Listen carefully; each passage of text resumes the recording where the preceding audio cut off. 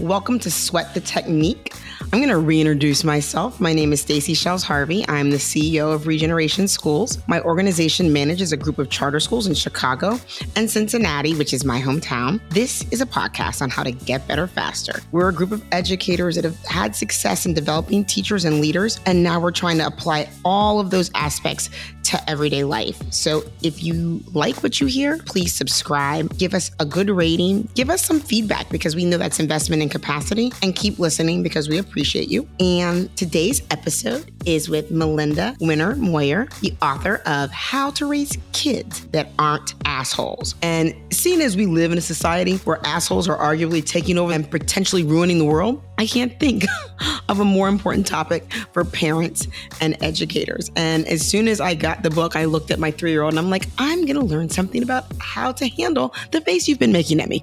So I've already started using these techniques. I just want to say that I've already started using these techniques, Melinda, and I've already seen them become effective, especially because my 3-year-old is like a three-nager, as they call it. And the tantrums happen and we've struggled with how to respond in the moment.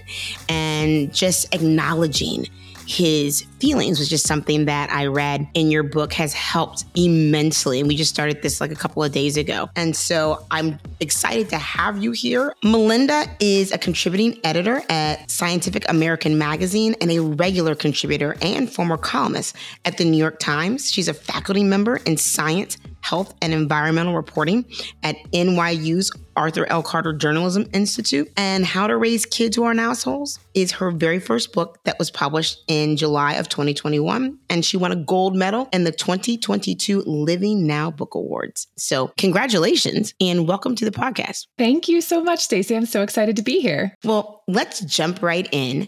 Because I have a toddler, the very first chapter, so many things resonated with me, especially as an educator, but it's about me is the land that I'm living in right now. This morning, he's like, I'm talking to daddy. And I'm like, but we're teaching you to say, excuse me. And from your book, I'm like, we're teaching you to say, excuse me, because when you interrupt, it's not always nice. And it makes people feel like you don't care what they're talking about or you're not waiting your turn. So I try to figure out in toddler language, the why.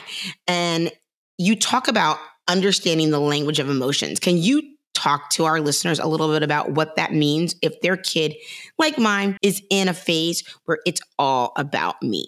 Yes. So it's really funny because I now have, my kids are almost 9 and 12. And I have to say that there's still a lot of it's all about me at those ages too. And a lot of feelings. So I feel like this advice is helpful for many years, I have found. So talking about emotions with kids is really powerful, and letting kids have their emotions, even, their big, bad, negative emotions. It's kind of counterintuitive because I think as parents, we really don't like seeing our kids upset. It pains us. We want them to feel better. And so sometimes we will kind of deny them their feelings. We'll say, oh, no, you're fine. Calm down. It's okay. You don't need to be this upset. It's not a big deal. And we try to sort of downplay their feelings because we want them to feel better. But what the research really suggests is that instead, leaning into their feelings is actually incredibly helpful. So that means validating, if they're really upset for some reason, saying, oh, you seem really frustrated and I can understand why you're frustrated. And, just letting them feel like it's okay that I feel this way. And it's not something that I need to fix or that I need to repress or suppress.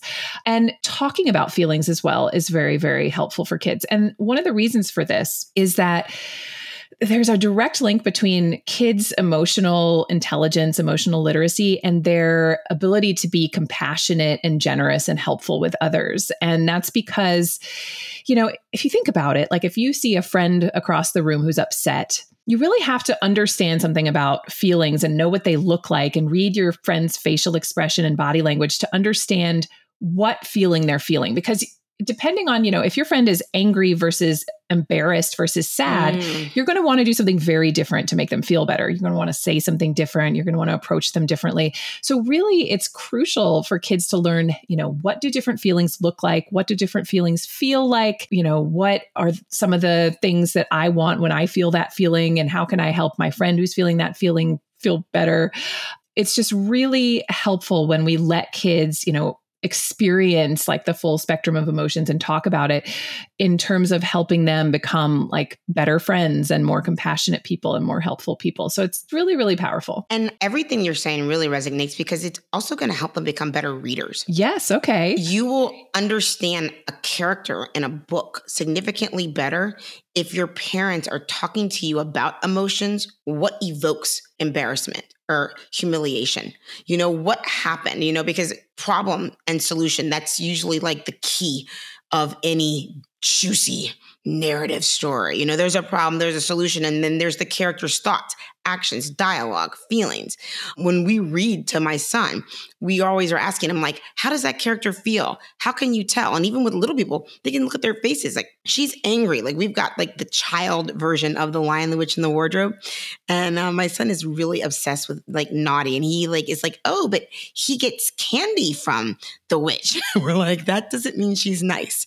Like, let's see, But what you're describing, it makes so much sense because if you are acknowledging it in them, or you even mentioned sharing with yourself, like I actually found myself from reading your book saying like, mommy had a really hard day today because something happened that didn't go my way. And so I'm a little sad, but I'll be okay because I know that things will be better tomorrow. And so they learn about what emotions mean. And what better opportunity than to acknowledge their emotions or to share your own. And so I thought that was really powerful because there's just some real comprehension things that are important when it comes to just becoming a strong reader. And that leads me to one of my other favorite chapters, which is This Is Too Hard. Chapter 2, because at our schools, we believe excellence is a habit. And we believe that smart is something that you get. It's not something that you are, because we believe in practice, perfect practice. And we call it at-bats. We want kids to have multiple at-bats in different situations so that they can become stronger at skills. And this chapter, to me, just like really focused in on motivation matters. And so can you talk to us a little bit about that and some of the common misconceptions that you hit on around what intelligence actually is and what leads to success? Absolutely. So this is going to touch on fixed and growth mindset, which there's a whole body of research on growth mindset that was really pioneered by Carol Dweck at Stanford. So if you think about what you are communicating to a kid when you say you're a natural at, ballet, or you're so smart, you're essentially telling them that intelligence and that ability are things that you're born with. Like you either have it or you don't. And this creates what's called a fixed mindset, where it's very black and white. It's like either you're good at this or you're not good at this. And the problem is, let's say, you tell your kid, oh, you're so good at math, and then they get a bad grade on a math quiz. And suddenly they're like, maybe what mom told me is wrong. Maybe I'm not good at math. And because they're in this fixed mindset, they think, well, if I'm not good at math, then I'm just never going to be good at math because it's something you're either good at or you aren't, right? And so being in a fixed mindset causes kids to really despise challenges and failure, because to them, challenges and failure are evidence that they aren't good at something. And they really don't think that that can change. And so what kids with a fixed mindset start doing is they start making choices to preserve their reputation. They start, deciding that, I'm going to do the easy problems because I don't want to experience anything hard, because hard things are a challenge to my sense of ability. And so what we find is that kids who are steeped in this fixed mindset, they end up avoiding challenges. They end up really feeling bad about themselves when they fail at something. And, and they don't think of challenges as something that gets them better at things. Growth mindset is kind of the opposite. And when you foster a growth mindset, you're essentially teaching kids that, challenges and failures are, first of all, very normal and part of life. And that by experiencing them, we get better at things. And so the idea is that, ability and intelligence aren't these things that you're just born with or you're not born with, but rather they are things that grow through effort and persistence. And so in order to foster a growth mindset, instead of saying things like, oh, you're so smart, you're so good at math, you're so good at ballet, you instead praise for effort and you tie effort to outcome. So you might say, oh, you did so well in that ballet recital. It must be because you've been practicing so much. You've had so many rehearsals and you've been working really hard. And likewise, if they get, a good grade on a math test, instead of saying, oh, you're so good at math, you say, I'm proud of you. It must be that you really worked hard or you studied hard. So it's a really powerful, it's just a slight shift in how you praise your kids, but it's very powerful because it really does teach kids that, okay, through effort, through continuing to try, through experiencing challenges, that's how you get better at things and that's how you become smart. So I could not agree with you more. And the praise effort and not skills is so important. We have a set of virtues at our schools, and one of them is diligence. One of them is perseverance. We have compassion, we have responsibility. But when I think about diligence and perseverance, and then helping kids understand even the difference between diligence, like you get up every day and you do the same thing, even when you don't want to, because it helps lead to this outcome. And then perseverance, like up against obstacles. Like I'm a person of prayer. I actually pray for my son to have diligence. Because I'm like, you're going to have to persevere and you're going to have to get up sometimes and do remote things that aren't the most fun, right? But if you want to get to the outcome, you got to just get up and do it, even sometimes when you don't like it.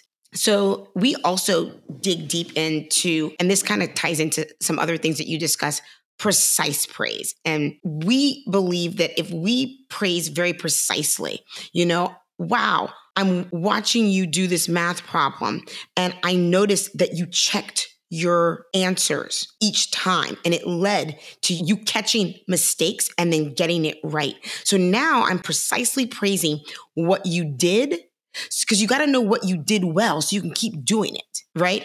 And so I really enjoyed reading about the praise, how you speak to children. And then you touched on something too, which is normalizing failure, right?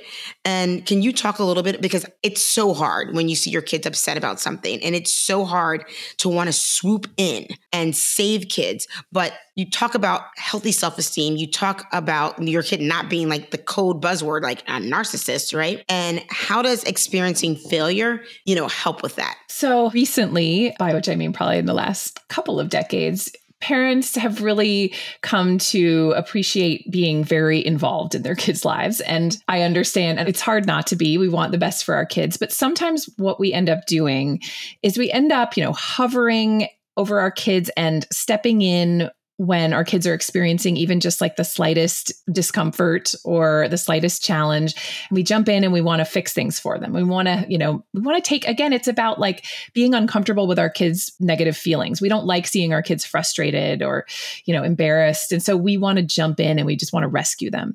And it's totally well-meaning. And, we do it because we love our kids, but ultimately it holds our kids back because, if you think about it, what we're doing as parents and educators is we're preparing our kids for the world that they are going to be facing every day as adults.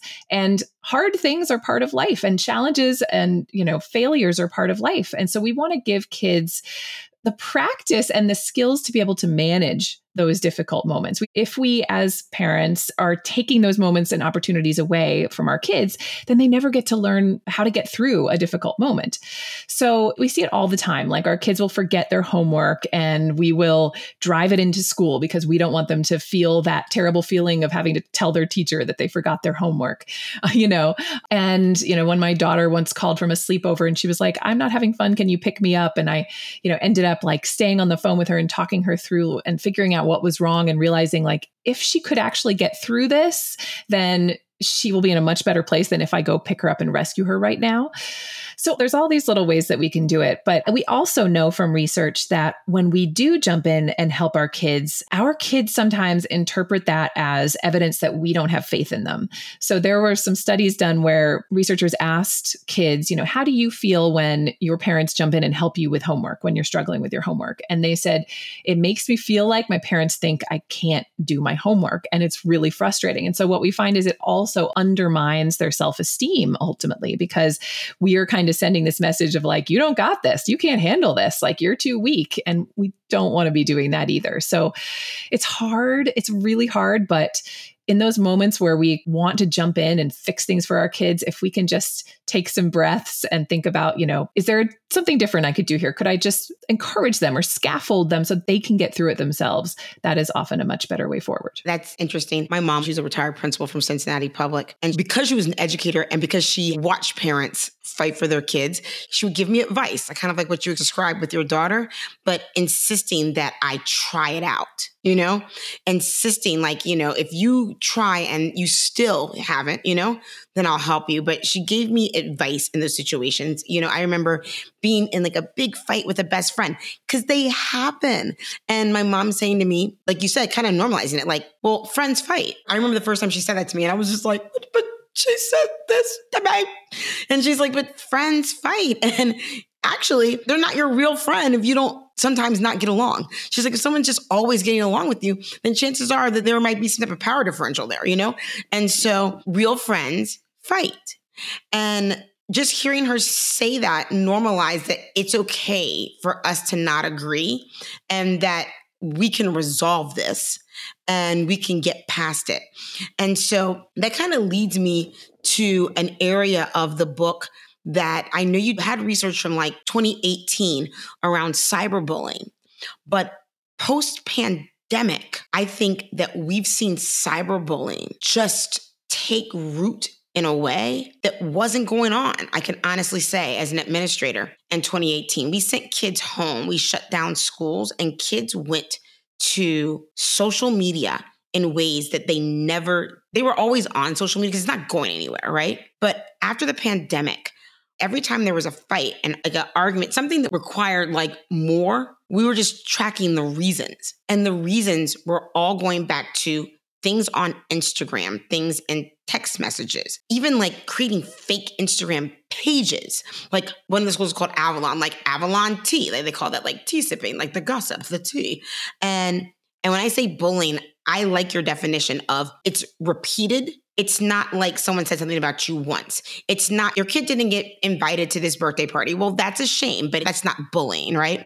Kids getting repeatedly targeted and humiliated on a repeated basis online and then doing so anonymously because you don't have to let it be known. And then I also find that kids find it a lot easier to do things, even adults. I mean, look at the way adults attack people in comments online. Back when I was growing up, there was no internet, There was no internet for me until I graduated from college. So if you wanted to be a bully, you had to be in somebody's face. You couldn't be a bully from home into somebody else's home. And so kids now have the veil and the protection of the computer to kind of be mean in ways that we haven't seen before. And it's just interesting. You talked about kids getting practice, right? One of the things that I found is that kids aren't getting practice at bats like they used to around not getting along, or at bats that they're getting, it's online.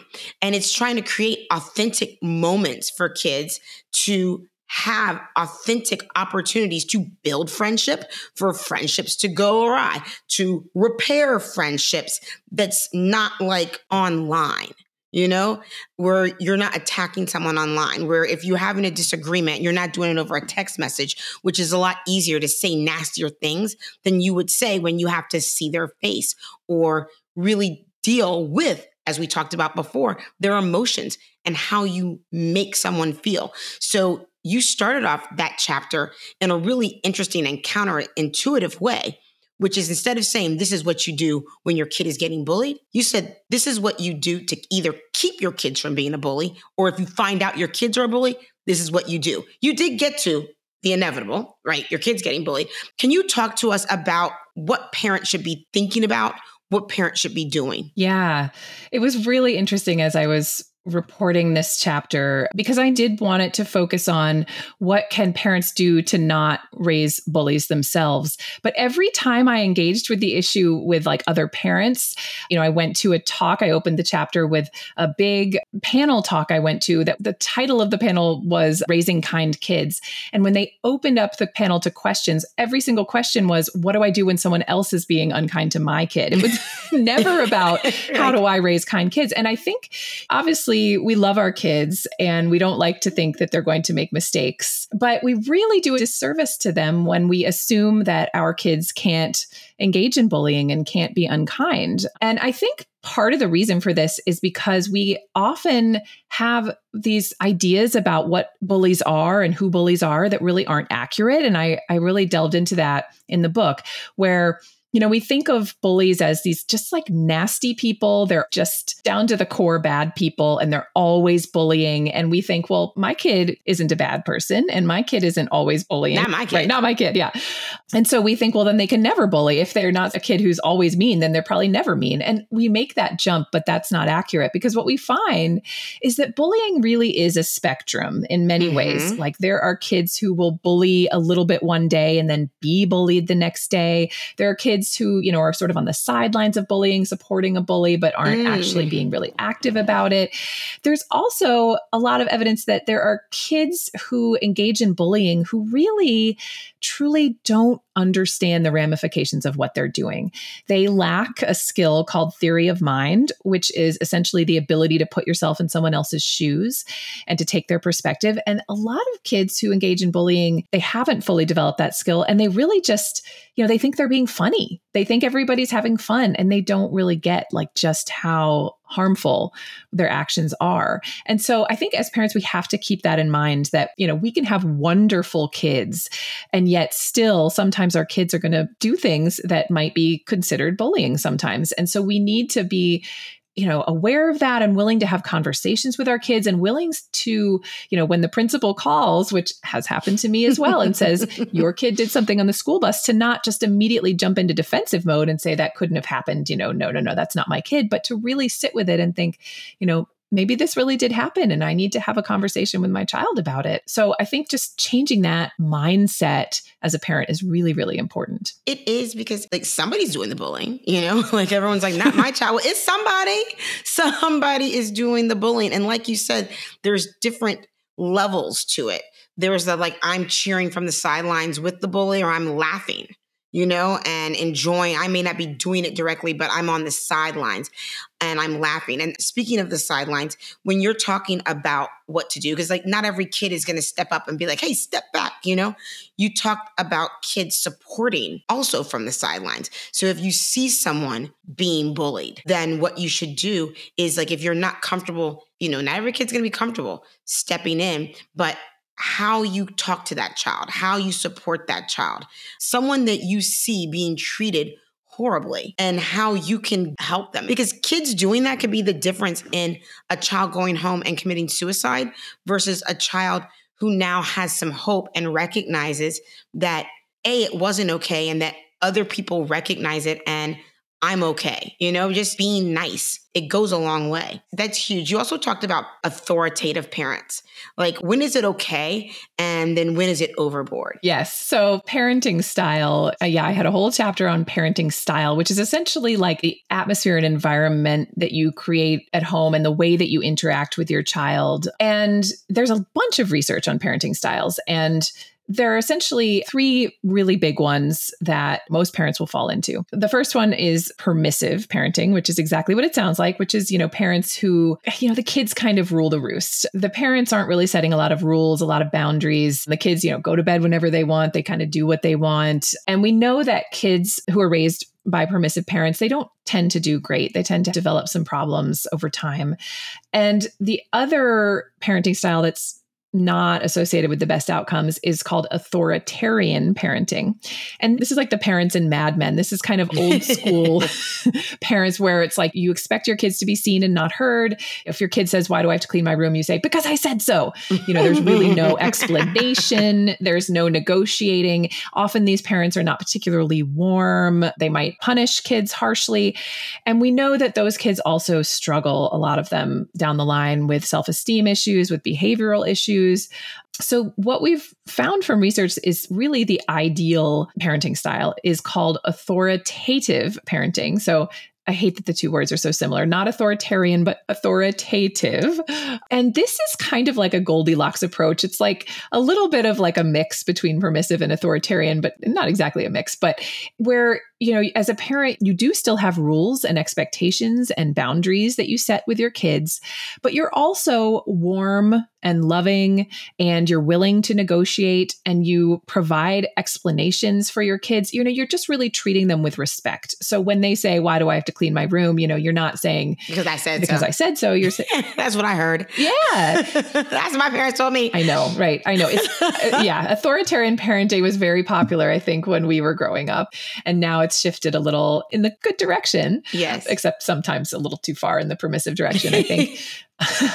But yeah, so, you're kind of striking this balance between, yes, you have these rules and you have these expectations, but you're also treating your kids with respect, and you're willing to negotiate sometimes, willing to have conversations about the rules, et cetera. And we find kids from, raised by those kinds of parents really do well in all sorts of areas, academically, emotionally, they have more solid relationships, they have fewer behavioral problems, et cetera. And you mentioned that these are the types of kids who tend not to bully as much because they have the guidelines. Like the rules are clear, like being very explicit about, what are the rules? Like you said, the respect, the negotiation, the boundaries, but the why. And so that leads me a little bit deeper into the bullying, because you've talked about what parents should do. And one of the things that you told parents not to do is like exactly what my parents used to tell me to do. And I like laughed when I saw it. I was like, I know that's right. Because my parents were like, you better fight back, right? My parents are like, put your dukes up. Let me show you how. I remember my mom told me once, you go to that girl and you tell her, I'm not scared of you, right? And you, for very good reason, you warn parents against this. Can you talk to us a little bit why? Because people are like, what do I do? And like in the old school, there are a lot of parents, and I told you my mother was a principal.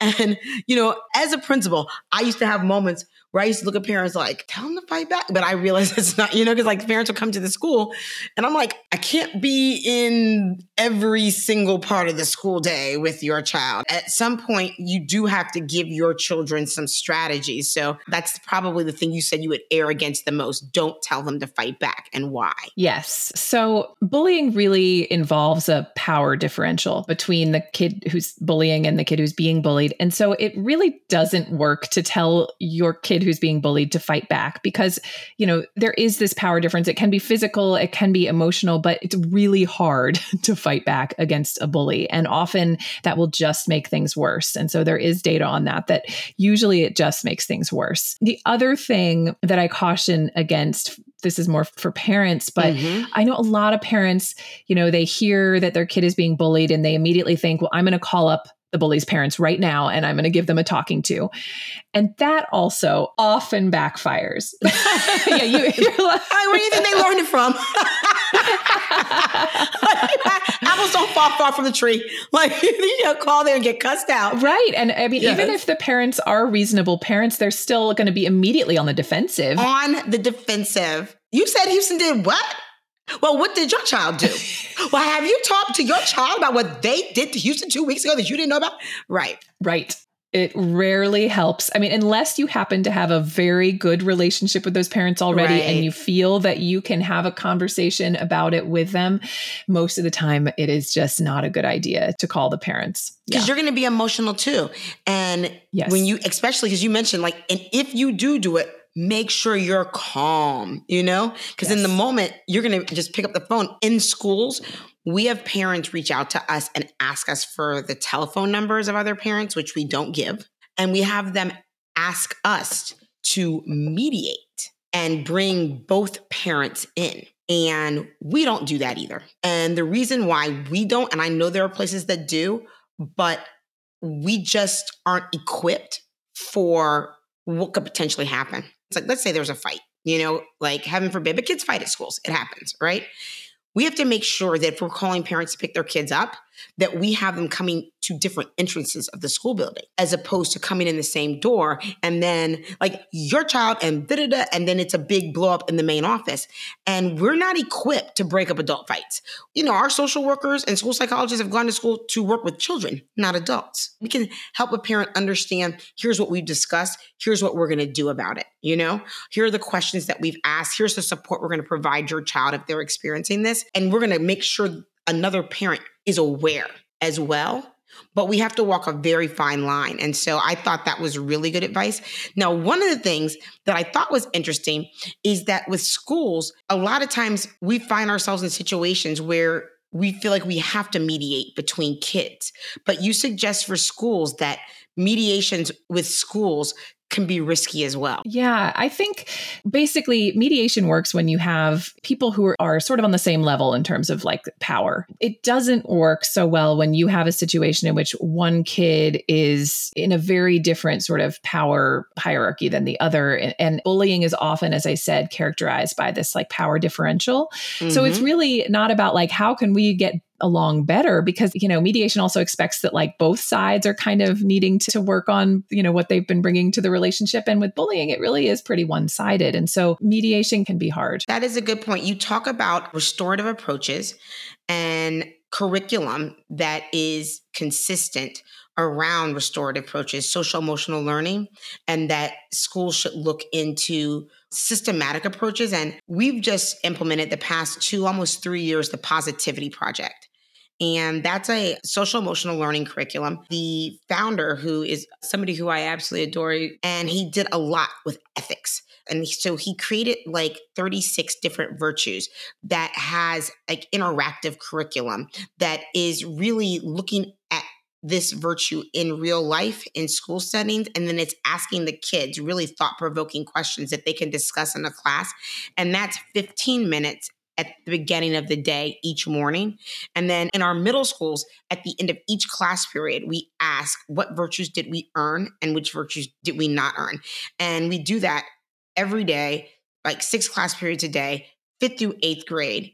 And sometimes people say like they think that it's just like this empty exercise, but I'm like, no, just like therapy, social emotional learning takes time and it has to be executed with fidelity. Like those 15 minutes have to be happening in every classroom, kindergarten through 8th grade, every single day. Those conversations have to be happening at the end of every class period, every single day, 5th through 8th grade, so that hopefully by the time they're in 7th grade and there's something that's happening, that they have a toolbox of resources and they're thinking about how these things all apply. And we are seeing it work. But then schools also have these situations where, and then you had a kid who transfers into 8th grade for the very first time, who hasn't been there kindergarten all the way through. And so, yeah, I would say for parents who are experiencing bullying, have kids that may be doing the bullying, talking to your school, because you mentioned making the school aware, asking them, are their approaches effective and consistent? Because schools do have to be held accountable as well. And then, just asking yourself, do I have a bully? Is my kid aware? Because I think that schools could use as much help as we can right now. Kids spent a lot of time at home. And I know everyone thinks like COVID is over, but the ramifications are playing out on the ground floor at schools every single day. And so I just thought that this particular chapter I thought was really, really useful. Everything tied together, by the way, like from emotions, in the very beginning to this. I mean, it just all weaves together so perfectly because you have to understand. You mentioned there are some kids who are bullies who just don't understand the ramifications.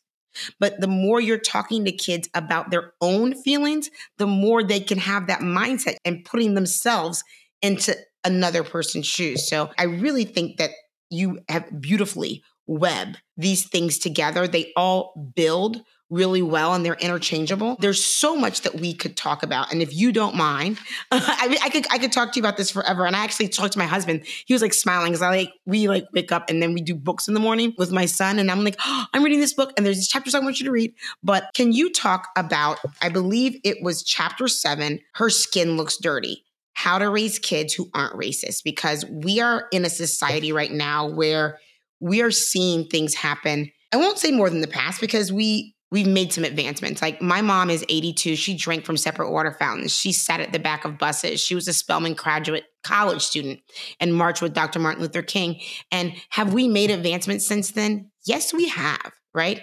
But chapters like the one that's written in your book, I felt like it was very powerful because, first of all, you acknowledge that you were writing primarily to white parents. You acknowledge that, hey, like I'm not in a situation to tell Black parents necessarily, but you stood in your identity very well. And you started off by talking about, like, because when I was growing up, the phrase that paid for anyone who wanted to say they weren't racist is like, I'm colorblind. I'm colorblind. I don't see color. And people didn't understand how harmful that was. So if you could just talk to us a little bit about that. And then as a parent, because you talk about like, you're not trying to shame your kids, but just acknowledging, can you talk to us a little bit about, what advice you would give for a parent who this is their value and they want to make sure that their kids are good people when it comes to racism and prejudice? Yes. Yeah. I mean, one of the reasons I also wrote to white parents primarily is because white parents really have a lot to learn in this regard. This is one of those areas of parenting where, the research often contradicts what we think is best. And so a lot of white parents, as you said, they really think like, well, if I want my kid to not be racist, then I shouldn't talk about race and skin color. And that if I talk about it, it's going to make it real to them and it's going to make them make judgments based on it. And so parents who are thinking that colorblindness is a good approach, I think that they mean well. They do. They do. Yeah, they really do. But the problem is it's not representative of how kids' brains work. So what we know is that kids they're like little social detectives. They are constantly looking around the world, trying to make sense of what they're seeing and trying to understand what social categories matter and why. And one of the things they notice pretty quickly is that there are very different power hierarchies depending on the color of a person's skin. So they will look around and say, gosh, it's really interesting. All but one of our presidents has been white and everybody's been a man. That's another topic for another conversation. Right. Yeah. And, gosh, yeah, a lot of people in positions of power in general in our country are white people. And the opposite is true maybe of Black and brown people. And they will observe this and they will try to figure out why, right? And they're like, well, why is it that so many white people have so much power? And if we don't explain that racism is why so many white people have power, then they are going to make, the obvious conclusion, which is, oh gosh, maybe white people are just better and smarter and inherently more powerful and deserving. So we absolutely have to get in there and interrupt that process of, the kids looking around at the world and then making inferences, because the inferences they're going to make are racist inferences and sexist for that matter too. So it's actually very important for us to talk about racism and also to talk about skin color. Because the other thing that happens is, skin color, we know that kids see it and we know they see it from the time they're babies. Yes, they do. And when we as parents don't talk about it, when we just like never ever mention it, that becomes a signal to kids. Like there's this thing in the world that everybody can see and nobody will talk about it. And they'll think, well, this is like extra important then because nobody is talking about it. It's like a secretive bad thing. It's a secretive bad thing. Yeah. So they start thinking of skin color as this like secretive bad thing and that maybe people with darker skin are bad. I mean, it can go off the rails. And so it's really hard, I will say. For white people who have been socialized to never talk about race, it can be very uncomfortable and hard to talk to kids about race and skin color. But it's really, really important. And it's important to just normalize our kids noticing it. If you're in a grocery store and your kid says, wow, that woman's skin is so dark, often our instinct is to shush them and say, no, you can't say that. Don't talk about that. We don't talk about skin color. And, that's sending a signal again that skin color is something bad. Instead, we want to, say, yes, she does have darker skin than we do. Yes. Right. Everybody has different colors of skin. That's wonderful. And so instead of, shushing our kids and making them feel ashamed for talking about these things that are things that they're going to notice in the world, we should, just sort of calmly validate it. Yes, people have different skin colors. It's amazing, Yeah. And that really resonates with me because the truth of the matter is our children have to deal with it whether they want to or not. And we have to raise our children to understand the power dynamics. They have to have what I call the defenses to detect racism. And it doesn't mean that everything that happens to you is because of the color of your skin. You have to have the defenses to detect what is and what isn't. Because if you don't, then you will attribute it to yourself, which will then tear down your self-esteem. I really did appreciate the strategies that you gave parents, because we're giving our children strategies as a matter of survival. And so it may be uncomfortable. It's like uncomfortable versus like survival, you know? And so it just was very powerful. Everything in your book was really powerful.